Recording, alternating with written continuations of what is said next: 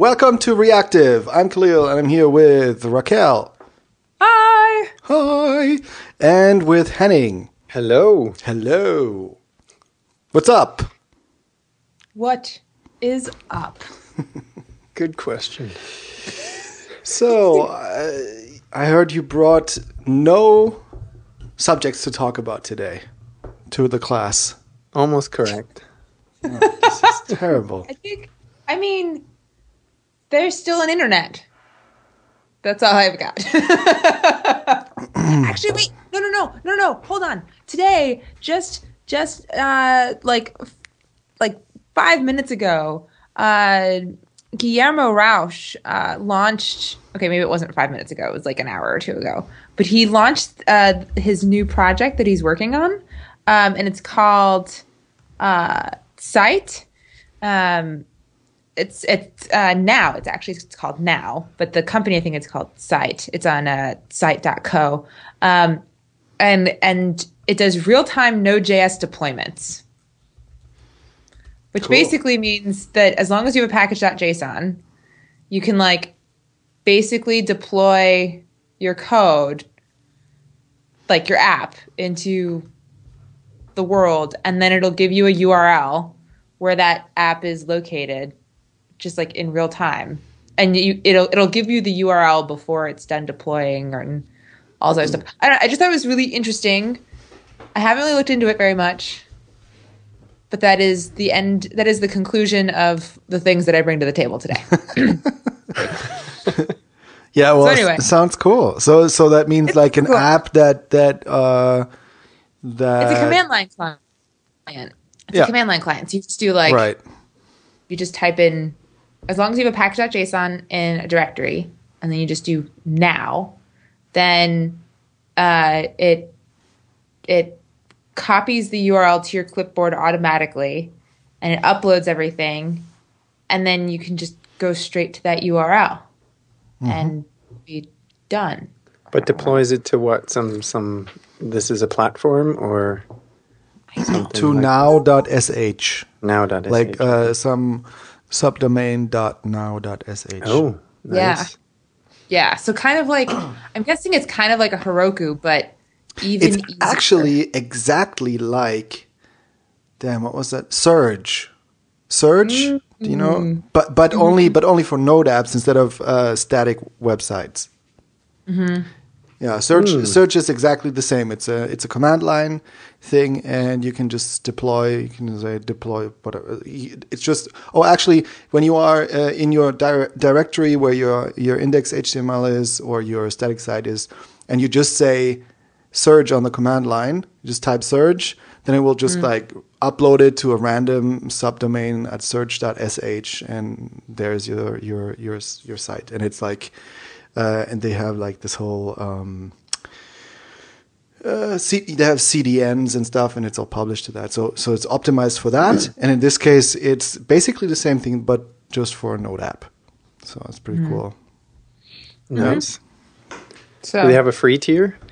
They do. They have a free tier for OSS. So you can play around. That's nice. Yeah, it gives you 20 free deploys per month, a gig free of monthly bandwidth, a gig free of storage, free backups, 1 megabyte size limit per file, and, stuff. Sweet. So that's kind of cool. Yeah. Oh, very cool.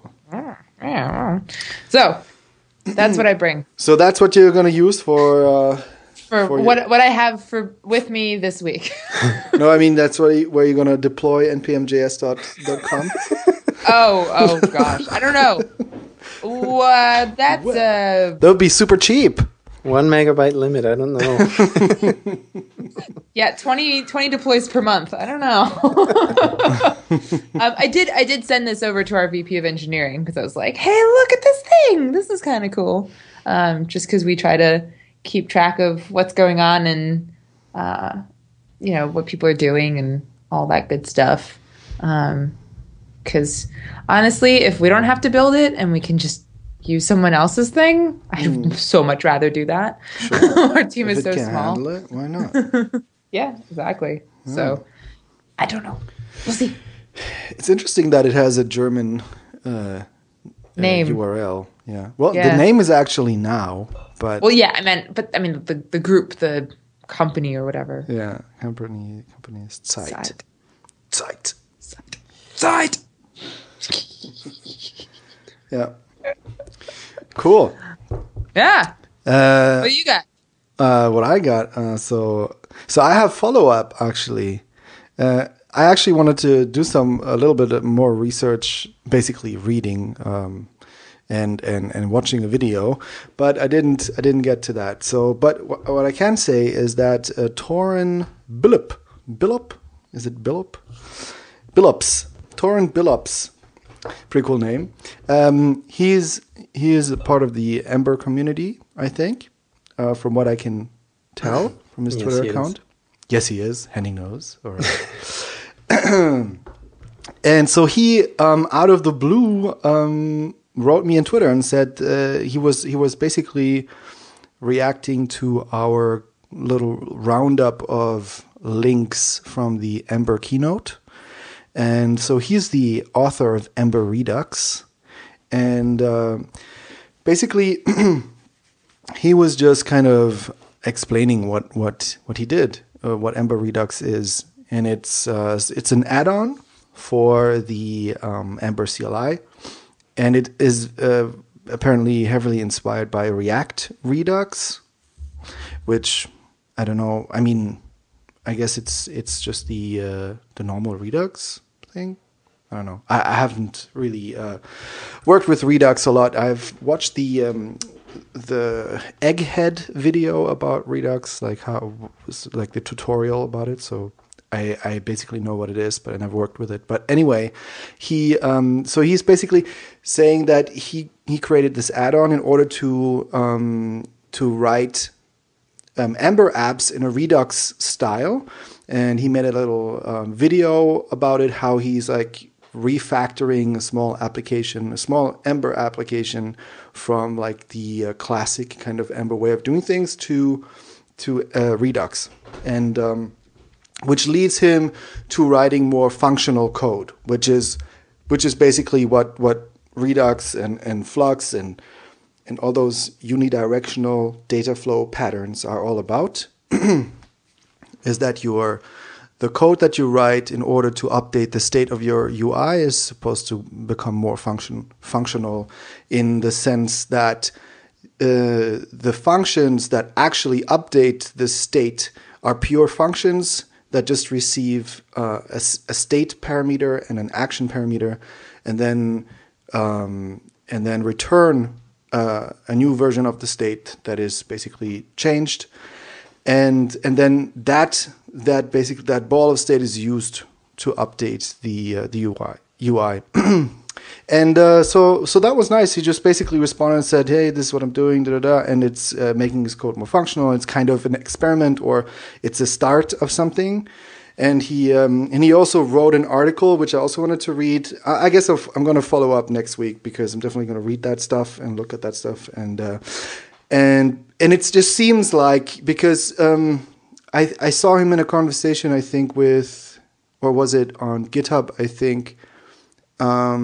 They were talking about unidirectional data flow or how they call it. It's actions up, data down, which is basically saying the same thing. Like when the user does something, it triggers an action inside your app, and then it goes up, so to speak, and then like there is some sort of an event emitter. You could say that. Then sends that action down again through reducers, or those functions that change the state via the action that is coming through, and then basically send that state to the UI. And so it seems to be something that the Ember community is kind of how do you say, discovering currently, because I saw some conversations between, I think, Torin and also Yehuda. And they were talking about exploring basically actions up, data down for Ember apps or something like that. And I think it makes a lot of sense. In my experience, actually using a pattern like this makes the experience of writing applications like so much better, like 10x. Like it's such a big improvement from what we've done before that I think that it's definitely also going to become something that's big also in Ember.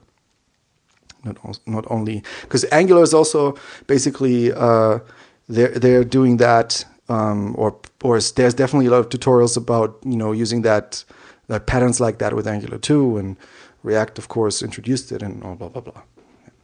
So that's the follow up. So maybe more follow up next time. Nice. Cool. Yeah. Aren't you writing sort of a sample app or something involving this as well, but in Angular? Yeah, so I'm preparing my talk about like application architecture with ArcsJS observables. I'm writing an Angular application that implements the Flux architecture with observables, but that is actually so close to a Redux implementation with observables. It basically works very much the same way. It's just like the files or the code is just a little bit different. It's just organized a little bit more differently. But so that's what I'm doing right now. So I'm writing this little application because that's going to be like the sample code or the code I'm going to show when I'm going to give my talk. Yeah. I see. Cool. Yeah, it's really cool. I mean, once you're writing applications with that, it's just really fun. Especially I think even when you move from just vanilla JavaScript implementations to the RxJS observable or whatever observable implementation using that data flow, because the observables really help you to reduce boilerplate. It makes everything a little bit more concise. It's really a nice experience. So I introduced that at work with our application, and like everybody, like the whole team is like always happy when they can work on a new feature, because it's just fun to work with observables and to work with and when you have this very clear way to implement a feature, because every feature is basically implemented the same way. And sometimes you have dependencies between, state that comes from different actions, and you have to figure out how to combine those properly and stuff like that. But there's lots of cool operators that you can use with ArcsJS streams and stuff. So it's always fun, yeah. And it worked out really well for us. And it's actually really, for most people, I think, the most fun they're having while working on our app and stuff. So that's cool. Awesome. So you're kind of like the observables evangelist, it seems like. Well, I just got in. It just made sense because we did a lot of research. Because we were basically stuck with Angular. There was no question we're going to use Angular, right? So we had to go with that, which is fine. And then we did a lot of research on what, because we had to write it in Angular 1. Angular 2 wasn't ready yet. So we started that. We did all this research, and it basically told us, write your application in a certain way. But, if it makes sense to use Flux if you want. And it also makes sense to use observables. And then we took like a sample implementation of that, and it makes sense because Angular comes with observables. It uses observables for async operations and stuff like that. So when you do an HTTP request to get some data, it will return it as an observable in Angular 2. So it makes sense to go all the way and then also implement your unidirectional data flow architecture with observables, because it makes it a little nicer. So so I've just been working with it all the time now, and thinking about it and refactoring it and stuff like that. And I really like it, and our team really likes it, and I'm kind of really excited about this, and that's also how I got interested in Cycle.js and in the pattern that they're using, and that kind of gave me the idea to talk about this, because I just had a little experience with it now, and it worked out really well for us. So I just want to share it. Yep. Very cool. So is that, you're saying you're gonna go to or switch to Angular 2? Does that mean that is in the future, or are you already actively developing in Angular 2, or how does that work? So we are in the process of migrating, but really at the beginning still. Okay. So I'm trying to figure out right now in our current build stack, which is a little bit different from what the Angular team has chosen as the, how do you say, standard. Idiomatic or standard Angular 2 build stack or bundling tool stack and stuff like that. But it still works with ours as well. But I just have to figure out currently what is the best way what is the easiest way, especially now, to take our thing and to kind of move it into Angular 2 world. And so I'm just working on that right now. We'll see how that goes. No idea. Cool. Yeah. And but it should be fine. And also, so actually tomorrow I'm going to go to Munich, because on Friday and on Saturday there is the Community Open Day, and that's also going to be an interesting, I guess, I hope, I don't know. But it's so what happened was that we at Karlsruhe JS and Frankfurt JS, and also, so basically we had this speaker there, and I think I talked about this also on the podcast. What was his name? Gregor Biswanger, I think. And he was like a Microsoft kind of. Well, he was not. He used to work for Microsoft, I think, as a freelancer or something like that. And at some point, he became this, kind of Microsoft specialist, something like evangelist type of guy. Who was doing a roadshow every year and just talking about .NET, because that was his biggest thing. And then this year, or last year, I think it was, he talked about, Microsoft tooling in the JavaScript area and open source and stuff. So he passed through Karlsruhe JS, Frankfurt JS, and was really cool, and he was really nice. And he basically linked all the organizers that he met, all the meetup organizers from the different JavaScript meetups. He linked them up with a contact at Microsoft who belongs to, manages, I don't know, a program at Microsoft that supports meetups, and it can be and it's basically any kind of meetup. It doesn't have to be related to Microsoft technology at all. So and it's really cool. Like, they're basically saying that, hey, if you wanna get a speaker from somewhere and you need to pay for travel, we're happy to help you with that. Or if you wanna buy pizza and beer, we're happy to sponsor that. And it doesn't really, like, there's no questions asked really. They just give you like a few $100 Wow. or something like that. And because it's also not something that anybody can, be part of. Like, you have to be kind of recommended. I think that's how it works.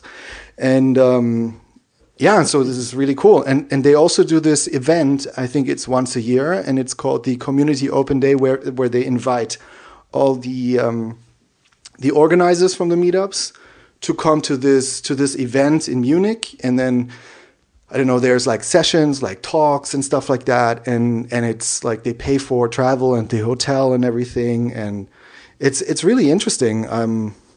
I have no idea what is going to happen there, but I'm definitely going. And there's a bunch of other organizers also going. So Stuttgart JS organizer is going there. Pod JS is also going there, the organizer. And like, we have this Slack channel where we're also connecting and stuff like that, and sharing speakers. So we're basically going to meet each other there. So that's really cool. So I'm really looking forward to that, to see what that is, the Community Open Cool. Day. That's pretty awesome. Yeah. I think we should start a meetup just the three of us, and have to go to Munich. No, I mean, and so I need some money for pizza and to travel to be a speaker. Yeah, that's a good idea. I could just say we just need a little bit of money for travel from Oakland to Stuttgart. To Munich. Yeah, to yeah. Munich. Yeah, wherever. Whatever. Yeah. I'll go. I will go anywhere. Yeah.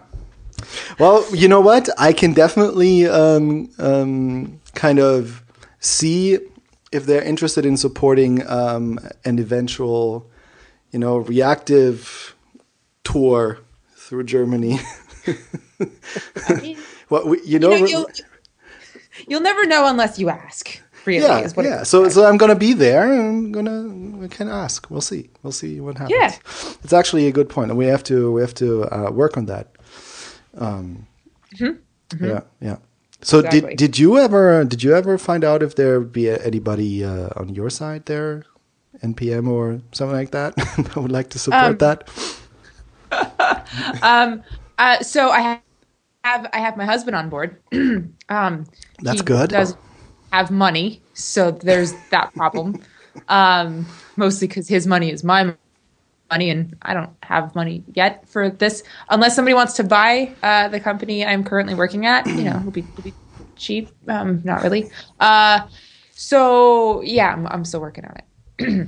But look, this is super. Like this is like marketing cost for NPM. They should have that. Like they have a treasure trove somewhere. I'm sure where it says like there's marketing written on it, and you just say, I need like 50% of that or something. Right. I mean, well, that's why we have Wombats on staff. So we bury all of our money into the ground, and the Wombats go in and they burrow right into the money pits whenever we need some more money. That's cool. how that works. Yeah. Yeah, and then they cover the hole with their cubic poop so that nobody tries to go in. See? Security. Security. Right. Yeah, nobody's going to go in there. Natural security. I mean, would you want to go head to head with a wombat? Nope. I mean, they're really cute. Yeah, little buck teeth. Anyway. Yeah, somebody posted this little video about this. Not about. But showing this wombat baby following this IT guy around. Oh my God. Did you see that? That was the greatest. No. Of course I did. Yeah, okay. Oh, Henning. No. You're behind. Yeah. Is it in the Happy Channel? Yeah, it's in the Happy Channel. That video is so good. It's amazing. It's so cute. And it just goes really quickly around and it goes. I just want to make a little sound effect. We need to add some music, some background music to this little, wombat going around the office. Oh my God, I need it. So I'm just wondering, there must be an office somewhere in Australia, I guess, but how do you get a, my goodness. are they used as pets, the wombats? I mean, so I think there are a few people. I mean, it's kind of like having a raccoon as a pet. Yeah. So I'm wondering. It's not exactly. So some people are they're kind of pesty or whatever, but they're, I don't know, they're cute and adorable and they don't stink too bad. I don't know. But, oh my goodness. So I tried to submit my letter of resignation the other day. Not seriously. Because apparently in Australia, they are looking for an official wombat cuddler. Oh, I read something about that. Yeah. So it's in Tasmania, they need a person to go around hanging out with wombats. And I was like, sign me up. But then I found out that you have to have Australian citizenship first. That's so whack. I know. How can you reduce it to one country? You must find the best in the world. Exactly. Right? Exactly. This is crazy. I'm pretty sure I would be the best wombat cuddler ever. Yeah, I can definitely see that. Yeah, Rockbot for wombat cuddler president. Mm-hmm. Oh, you could be the president of all the cuddlers, even. I mean, look, I'm looking to move up and be a manager one day, so that works with my career goals. That's fine. Cool. Yeah, you just sent the wombats to work at NPM, man. Look. That's the natural habitat. Right. Exactly.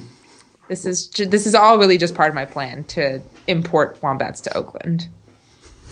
That's what it all comes down to. Good. Yeah. So I think that's exactly what our listeners are tuning in for. Yes, I know. Forget JavaScript. Let's talk about wombats. All right. I mean, they're intimately related. I'm not saying that. But Henning, what are you bringing to this table, to this reactive table today? Oh, not too much, really. Just questions mostly. But questions? Yeah, I'm still. There's a lot of big changes going on at the moment, so I am not doing too much on the extracurricular side. It's mostly PHP and having a lot of fun with my little podcast. Yeah, you're still like posting like twice a day or something. No. Sometimes. Sometimes. That's just when they come out with some blog post or something. I do like a 30-second thing. Hey, look, there's a blog post. No. I don't know. It's growing so fast, and there's actually a really good listenership, and there's a lot of interaction with Twitter followers. So it's almost a little bit too much fun. Yeah, I have to step back from that a little bit, but cool. So what is the latest exciting news from PHP Storm world? PHP Storm world, yeah. Well, this whole thing, I'm sort of going at it from a beginner's perspective. So I'm just at the moment really doing things that I need to figure out, and then instead of just muddling through it or going back to Vim or doing something else, I just force myself to take the time to figure out how to do it in PHP Storm, if that makes sense. And the latest sort of stuff has just been mostly with automating things. So code inspection, just, have the IDE do as much as possible for you. And the things that I've sort of bumped into, it's sort of the initial like, wow, this is so awesome thing is kind of wearing off. I'm sort of coming to the edges of where it's not so pretty. and seeing the problems that I've seen on Twitter. I'm like, hey, what are you talking about? It crashes all the time. Unfortunately, it kind of does. I've had quite some issues the last few days. And but for the most part, it's just, it works. And it works without doing too much configuration or installing stuff. The stuff that doesn't work so great, I guess, was themes. Those are just things that are, I don't know, it's complicated and it seems messy. And maybe that has to do with, it being on a platform that's shared between multiple IDEs. I have no idea, but I sort of have this theory that this theme plugin is causing this thing to crash, but who knows? We'll see. Yeah, I think the theming in WebStorm or all the storms, it seems like an afterthought. Like it was not important absolutely. When they started working on the editor. And I'm just so used to, because I've been working with Sublime Text before and now with Atom, and they both work the same way. There's like billions of themes out there, and they have really super cool default themes now, especially in Atom. And it's so easy to exchange it, and so like there's themes and themes. I don't know what. There's themes and the UI. In Atom they call it, I think, UI theme or UI something, where it's like the whole your tool, the menu and everything, like the Chrome or the editor. It skins the entire IDE. Exactly. And the other thing is the code highlighting. Exactly. Basically. Yeah. So and both of those things are very easy to change in Atom and Sublime Text, and it's like really whatever you want you can have very easily, and so that always was very important to me. I'm looking at this the whole day. It needs to be how I want it. Exactly. Yeah. And with WebStorm or whatever I was using, I tried it once, and I just, after 10 minutes, I couldn't figure out how to change the colors, and it was like done for me. It couldn't be working. Like to me, it's too important. But yeah, well, there's to many people, it's not. Like many people just use the default stuff, and because they get a lot of value out of, what it does, especially with PHP and Java and stuff like that. So it's cool. Yeah. Yeah. It doesn't work. No, I mean, there's a bazillion, highlighting themes that you can very easily install, but that is just for the code editing area, basically, like you said, and to get everything else to play nice, you have to sort of fiddle with some plugins that then adjust the color of other parts of the IDE to the same background color that you have specified in your, editing tab, and it still doesn't work because then, like you said, the menus and everything are still the same color. So I found this one plugin, which is the Material UI theme, and that seems to be thought through from beginning to end, where everything really matches, and I was just, I guess I don't have the patience, or like you said, you have that either, because you can go in and adjust the colors yourself, but I don't want to do that. That's like, this is what I want. Yeah, exactly. That's exactly right, because I've been using Solarized Dark for like 5 years now in Vim, and I'm so used to looking at that. And I put it into PHP Storm, but then the rest of the IDE was bright, and that's just, the contrast is like, I can't deal with that. So that's why I started fiddling around with it. So, but I moved away from Solarized, and it took me like 3 days to get used to it, and it's a big deal. It really is a big deal when you're used to seeing certain things a certain way, and then you switch it. It's not like, oh yeah, I'm going to choose a different color today. No. And like you said, the things really have to fit together. I've tried a whole bunch of different highlighting themes where the comment colors were just, they didn't work for me, It just, it's, anyway. So that's sort of the sort of the disappointing parts about it, I guess, so far. And maybe this is just lack of knowledge, but like you said, it shouldn't take you a day to figure this out. So, yeah, exactly. Raquel, what is your theme's story? I use Sublime Text, and so I had this one theme for a long time, and then something broke in the theme. I don't know what it was, but like the tabs were all messed up. So then I had to spend like a solid hour trying to find a new theme that was good enough. And because I don't have time, I just don't have time to sit there and fiddle with colors or whatever. And I think exactly to your point, Henning, like even if you find the right theme for the text editing part, it might not necessarily affect the outer part. Or vice versa, it affects the outer part, and I don't want it to affect the outer part, and I'm just like, Urgh! Yeah, or it affects it in the wrong way because the whole thing isn't designed as a whole. For example, some of the themes, you can switch between light and dark, IDE, whatever you want to call it, the whole skin, and some of the code highlighting themes, they make the tab headings dark blue. So dark blue on dark gray is horrible, right? You can't read it. Terrible. So, and then I asked about it, and they're like, oh, you can customize it. Like, yeah, I don't want to customize it. No, and that was one of the major reasons why I couldn't switch to Atom.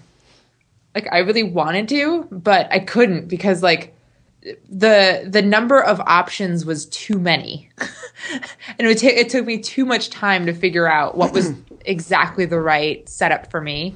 One thing I really love about Slack actually is so it's a love-hate thing actually, but you can customize the colors on your Slack window as well.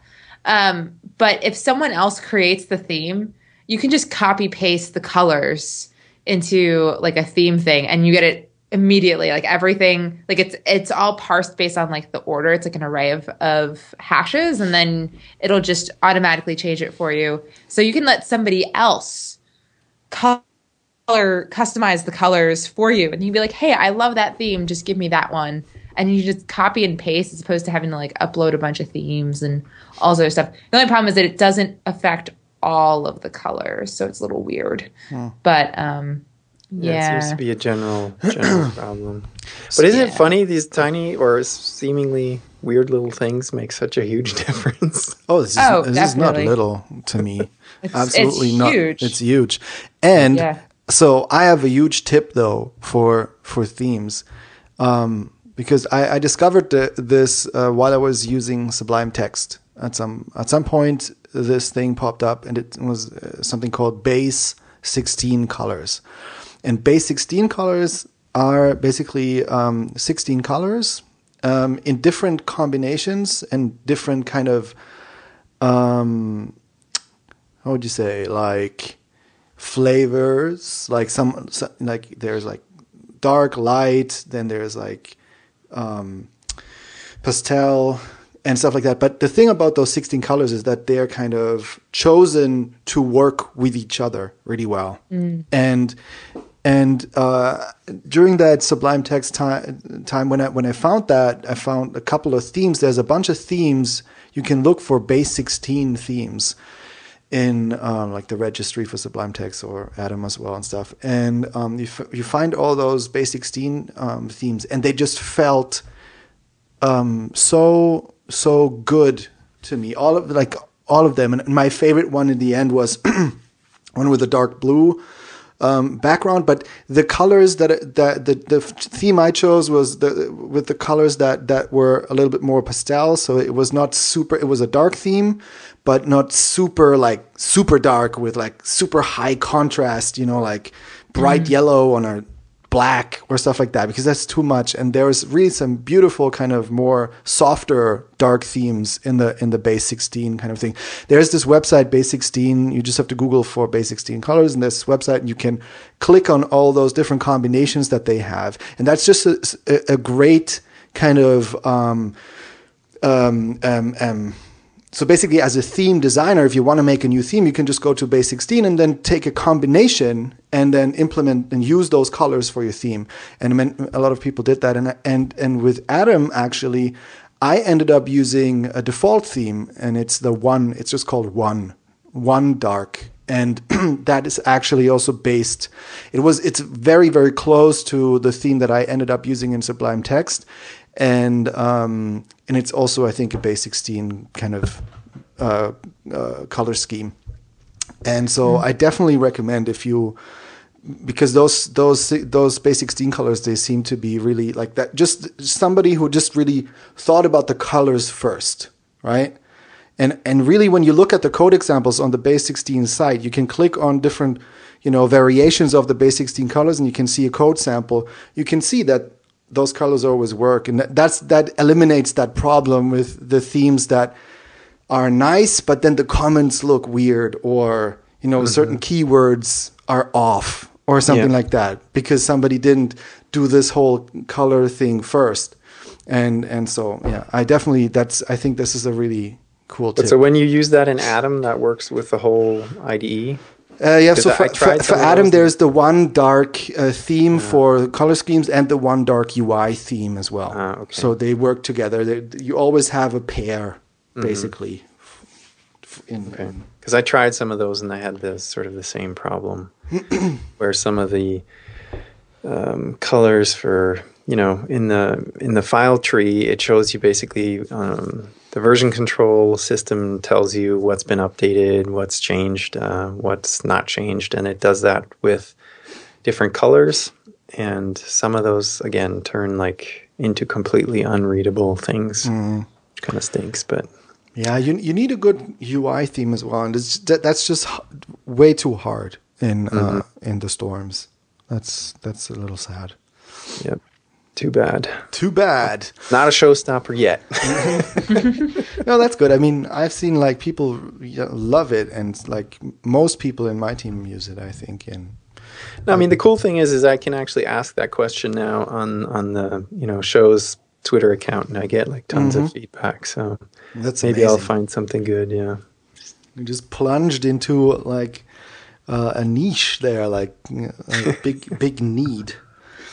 Yeah. For Yeah, because it's such a complex thing, that IDE, right? It does so much, and it is people really, don't have time and the more you look into it, the more you realize, like, oh my God, it's insane. It's kind of like, I don't know. That's the common problem with all the software stuff. I think I look at GitHub, for example, when I first started using it, 2000, whatever, 9, I think, it was such a simple, sorry? Once upon a time. It was such a simple interface, and then when you started out at that point and they added new things, everything came kind of gradually, and you sort of learned, okay, that's changed a little bit there and it looks a little different. It was not a big deal when you transition through the whole thing as it evolves, right? But somebody new coming to this sees like this whole, maybe GitHub is not that complex, but it is a lot different than it used to be. And there's a lot of hidden kind of features, though. That's like they also have keyboard shortcuts and all this kind of stuff. There's a lot to discover. There is a lot to it, yeah. That wasn't there in the beginning. Yeah. And I think that's sort of the problem with a lot of software. It's very hard to keep it clean and simple with all the functionality that you want to pile into it. And it's kind of funny that this Sindra Soros, he's got this Chrome plugin that modifies the GitHub experience because he's annoyed with a bunch of these things. So GitHub Refined, is it? Yeah, exactly. Yeah. So he simplifies it or changes it to his liking because of this particular problem. And I guess what I was getting at is like, you look at the Microsoft products or the Office products and they're just insane. But it's unfortunately the same thing with the IDEs. But I think you just come to a certain point where you, at least when you know on the surface what it can do, and then you understand if you need that or not. And you would never use everything anyway. I mean, they have all these new features now, for example, to basically edit code remotely. And it does that through FTP or SFTP or FTPS. And, that's something that I totally don't need and will never use. But it's there. A lot of people do need that. And so I can understand why things get so complicated or so feature-rich, I guess, because there's all these different... There's actually an interesting article on signal versus noise. That's the blog from the 37 Signals, or Basecamp people. Basecamp is what they're called now. And they're currently pushing out blog posts like crazy. And they're very famous for their signal versus noise blog. There's like they wrote 2 books off of those articles that they posted there, and they've been posting since years. And they're on Medium now and stuff, and they're really pushing it out. And there's this one article that just that I saw today, and it's called it's actually right to your point. It says, "Why I love ugly, messy interfaces, and you probably do too." And the author is kind of arguing that, those adjectives, beautiful, fresh, clean, simple, minimal, are overused in like design speak and just in general, interface UX, like in discussions and designers talking about that. And then he's pulling out a bunch of examples that that have so to speak messy interfaces. It's a very short blog post, but everybody uses them anyway and likes them. For instance, Photoshop, or Facebook and stuff like that, or Craigslist. Like there's these examples, and how sometimes you just need all that functionality, and even though it looks maybe a little bit messy, at the end of the day, it's the best way to display, or one of the best ways to display all the features that you have, and the use cases you wanna do. There's probably in a lot of cases there's no way around it. I mean, if you've ever seen any of the software in the medical field, it is absolutely insane. I mean, medical record stuff, the things that my wife deals with. I just sort of I was at her office the other day and looked at her screen, and it was insane. And the same thing, I saw a dentist in the U.S. with his new system. I mean, that UI was utter insanity. I mean, to make comments on all the parts of the mouth and the teeth and all this, and it looked horrible. I mean, it looked very user unfriendly, but there's no not too much of a better way to do it, because you can't simplify it. You need all that stuff, Yeah. Yeah, so it's interesting because the clean interface is kind of worshipped today, and like articles like this kind of are like maybe foreshadowing like a move back to more cluttered interfaces and stuff. We'll see, but I guess it automatically happens if you have to cover a lot of use cases. Then automatically there's going to be more complicated interfaces. You can't hide everything. Yeah. Yeah. Fun. Yeah. So, are we talking about this LambdaConf situation?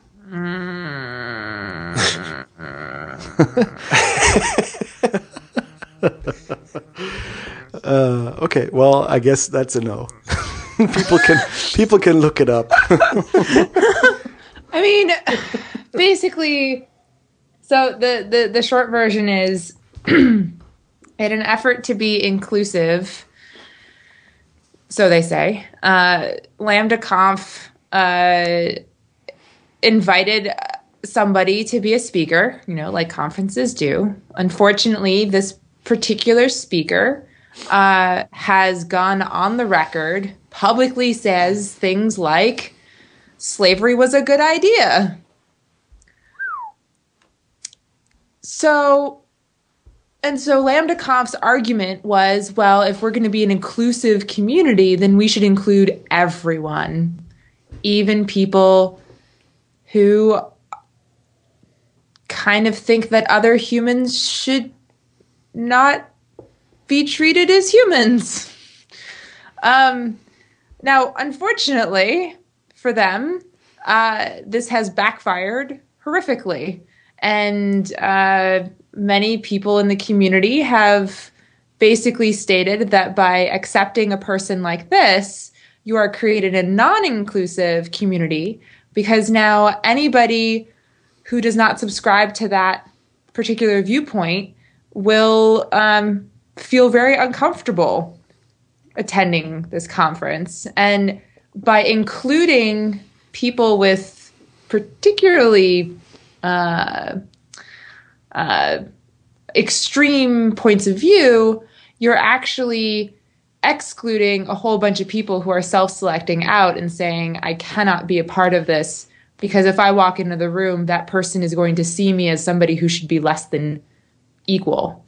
And I have to agree with the community on this one. I think LambdaConf has made a pretty suboptimal move here. And unfortunately, the people who are not so, who disagree with me are coming out of the woodwork, and they've somehow managed to help raise a whole bunch of money for LambdaConf to keep going, even though sponsors have pulled out. Basically, it's going to be a pretty... I wouldn't go. You couldn't pay me to go to LambdaConf at this point. And that is all I'm going to say on that. No. Yeah. It's insane. I actually don't think anymore that this is like an honest mistake by whoever was stating that, oh, I'm just trying to be inclusive. I think that by now I get the feeling by all the stuff that's popping up is that this was deliberate, and they used inclusiveness as a shield to basically force this to happen, or to get that person in there because they just wanted it and they feel it's right because they side with his arguments. But like the person, I think that one of the organizers, he was writing he has his blog post, and then so this whole thing backfired, and then after some time he uploaded. So the first blog post was all about, well, I think we have to be inclusive, and that's why we can't, we have to, it's a tech conference, he's just going to talk about tech, blah, blah, blah, blah, blah. And then after this whole thing backfired, he then posted a bunch of quotes from people that supported his point of view. and there was some very questionable stuff that he copy pasted there, that he was very proud of, and that seemed very weird and crazy. And now then there is also this sponsor that they're linking to, and it's a company called like 451 something, and they have like blog posts where they express, what was it? They were talking like badly about a black female developer or something like that, and there was something racist on there also, or something along those lines. I retweeted that today, and that's too much coincidence. Like, this is not a mistake. This is somebody is like deliberately trying to create this platform for these people within that conference or something like that. Is extremely absurd to me, and I would also never go there. It's sad that happened, but yeah, it has been written about extensively, yes. So people can read that stuff if you want to be informed. Yeah, sad. I just don't believe that I think I'm a firm believer that in order to create a truly inclusive conference, you have to exclude people who are going to mess with the inclusivity of the conference. Yeah. And that, I think, is kind of counterintuitive to some people that, wait, but if you're inclusive, you have to include everyone. It's like, no, actually, I don't. In order to be inclusive, I need to create the point of inclusivity is to have a welcoming environment for everyone. And honestly, look, if you're a racist, sexist, whatever, if you keep your mouth shut, fine. I don't care. You can come to my conference. But if you're going to open up your mouth and actively exclude, basically try to put down people based on things that they have absolutely no control over, their race, their gender, their sexuality, etc., then you're not being inclusive. Therefore, you're breaking the basic tenet of the inclusivity model. And therefore, no, I don't want you at my conference.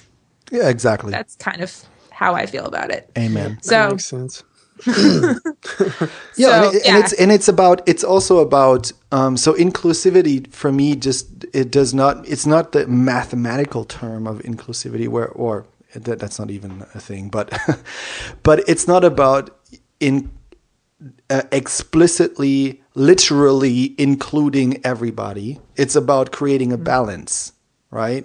Like something that is not right now needs to be improved, and it needs to be more welcoming for everybody, and everybody has to feel welcome. And if you are a person that can't participate in welcoming everybody, then you don't belong there. Exactly. Yeah. That's it. Yeah, I think that the key is being welcoming, and if you have views and express that that is basically not your intention, then that just doesn't work. So yeah, absolutely. Yeah. I have no idea what this is all about. I have to do some reading here. Holy cow, that's terrible. Yeah. It's fortunate. I mean, it's so hard for me to understand that this kind of stuff still happens with, all the press, the bad press. Don't they know this isn't going to go over well? I mean, this is ridiculous.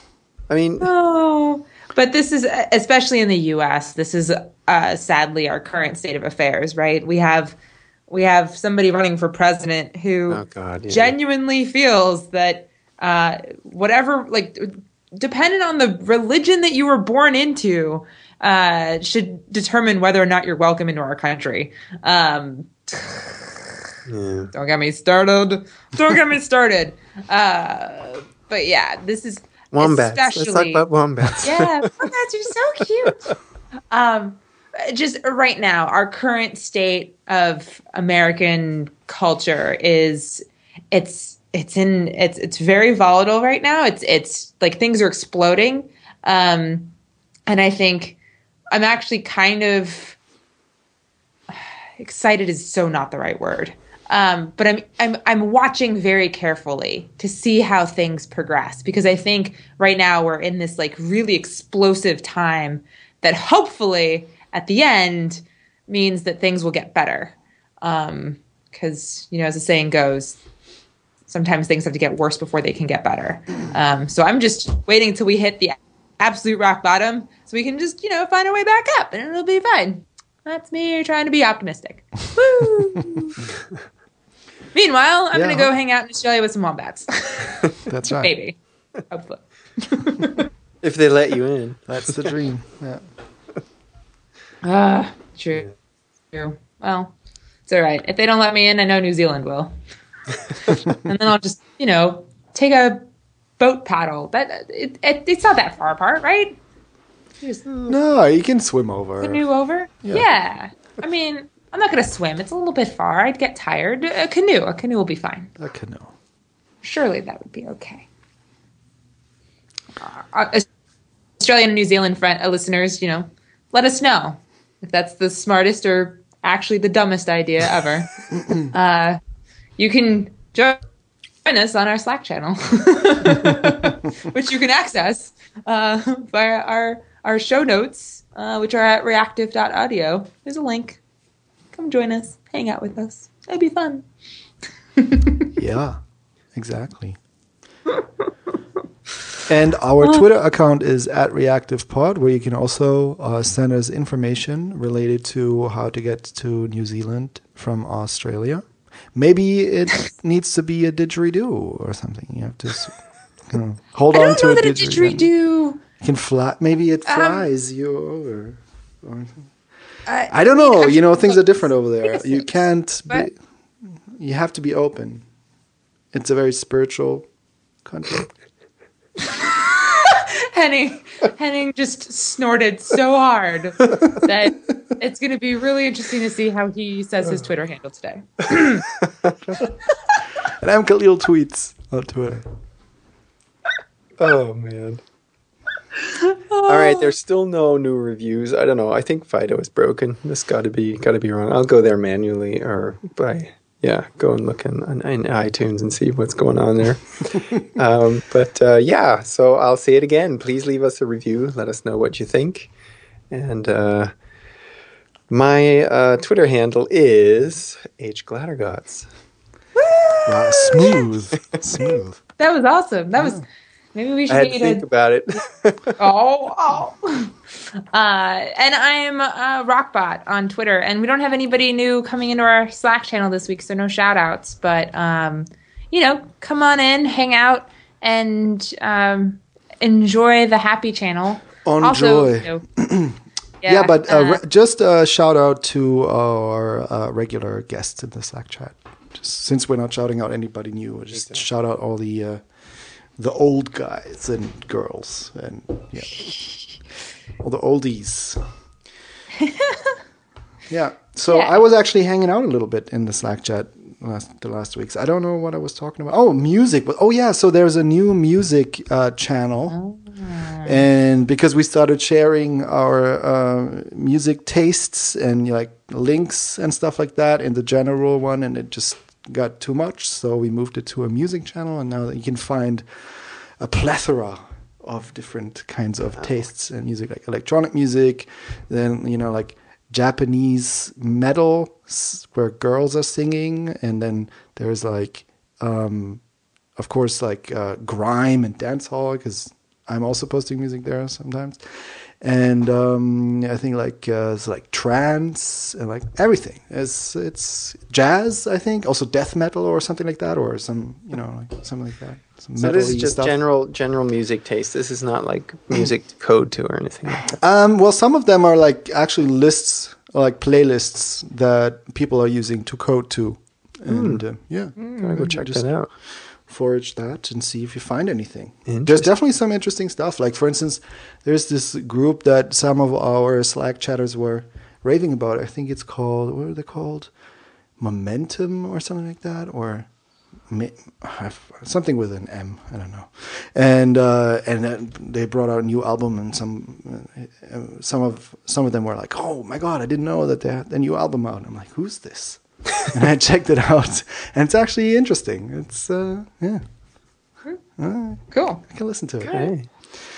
Yeah, so that's exciting. So shout out Yay! to the music posters. Yay,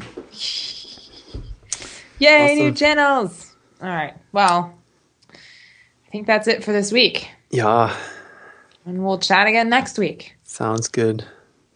Yay! Bye. Bye! Bye.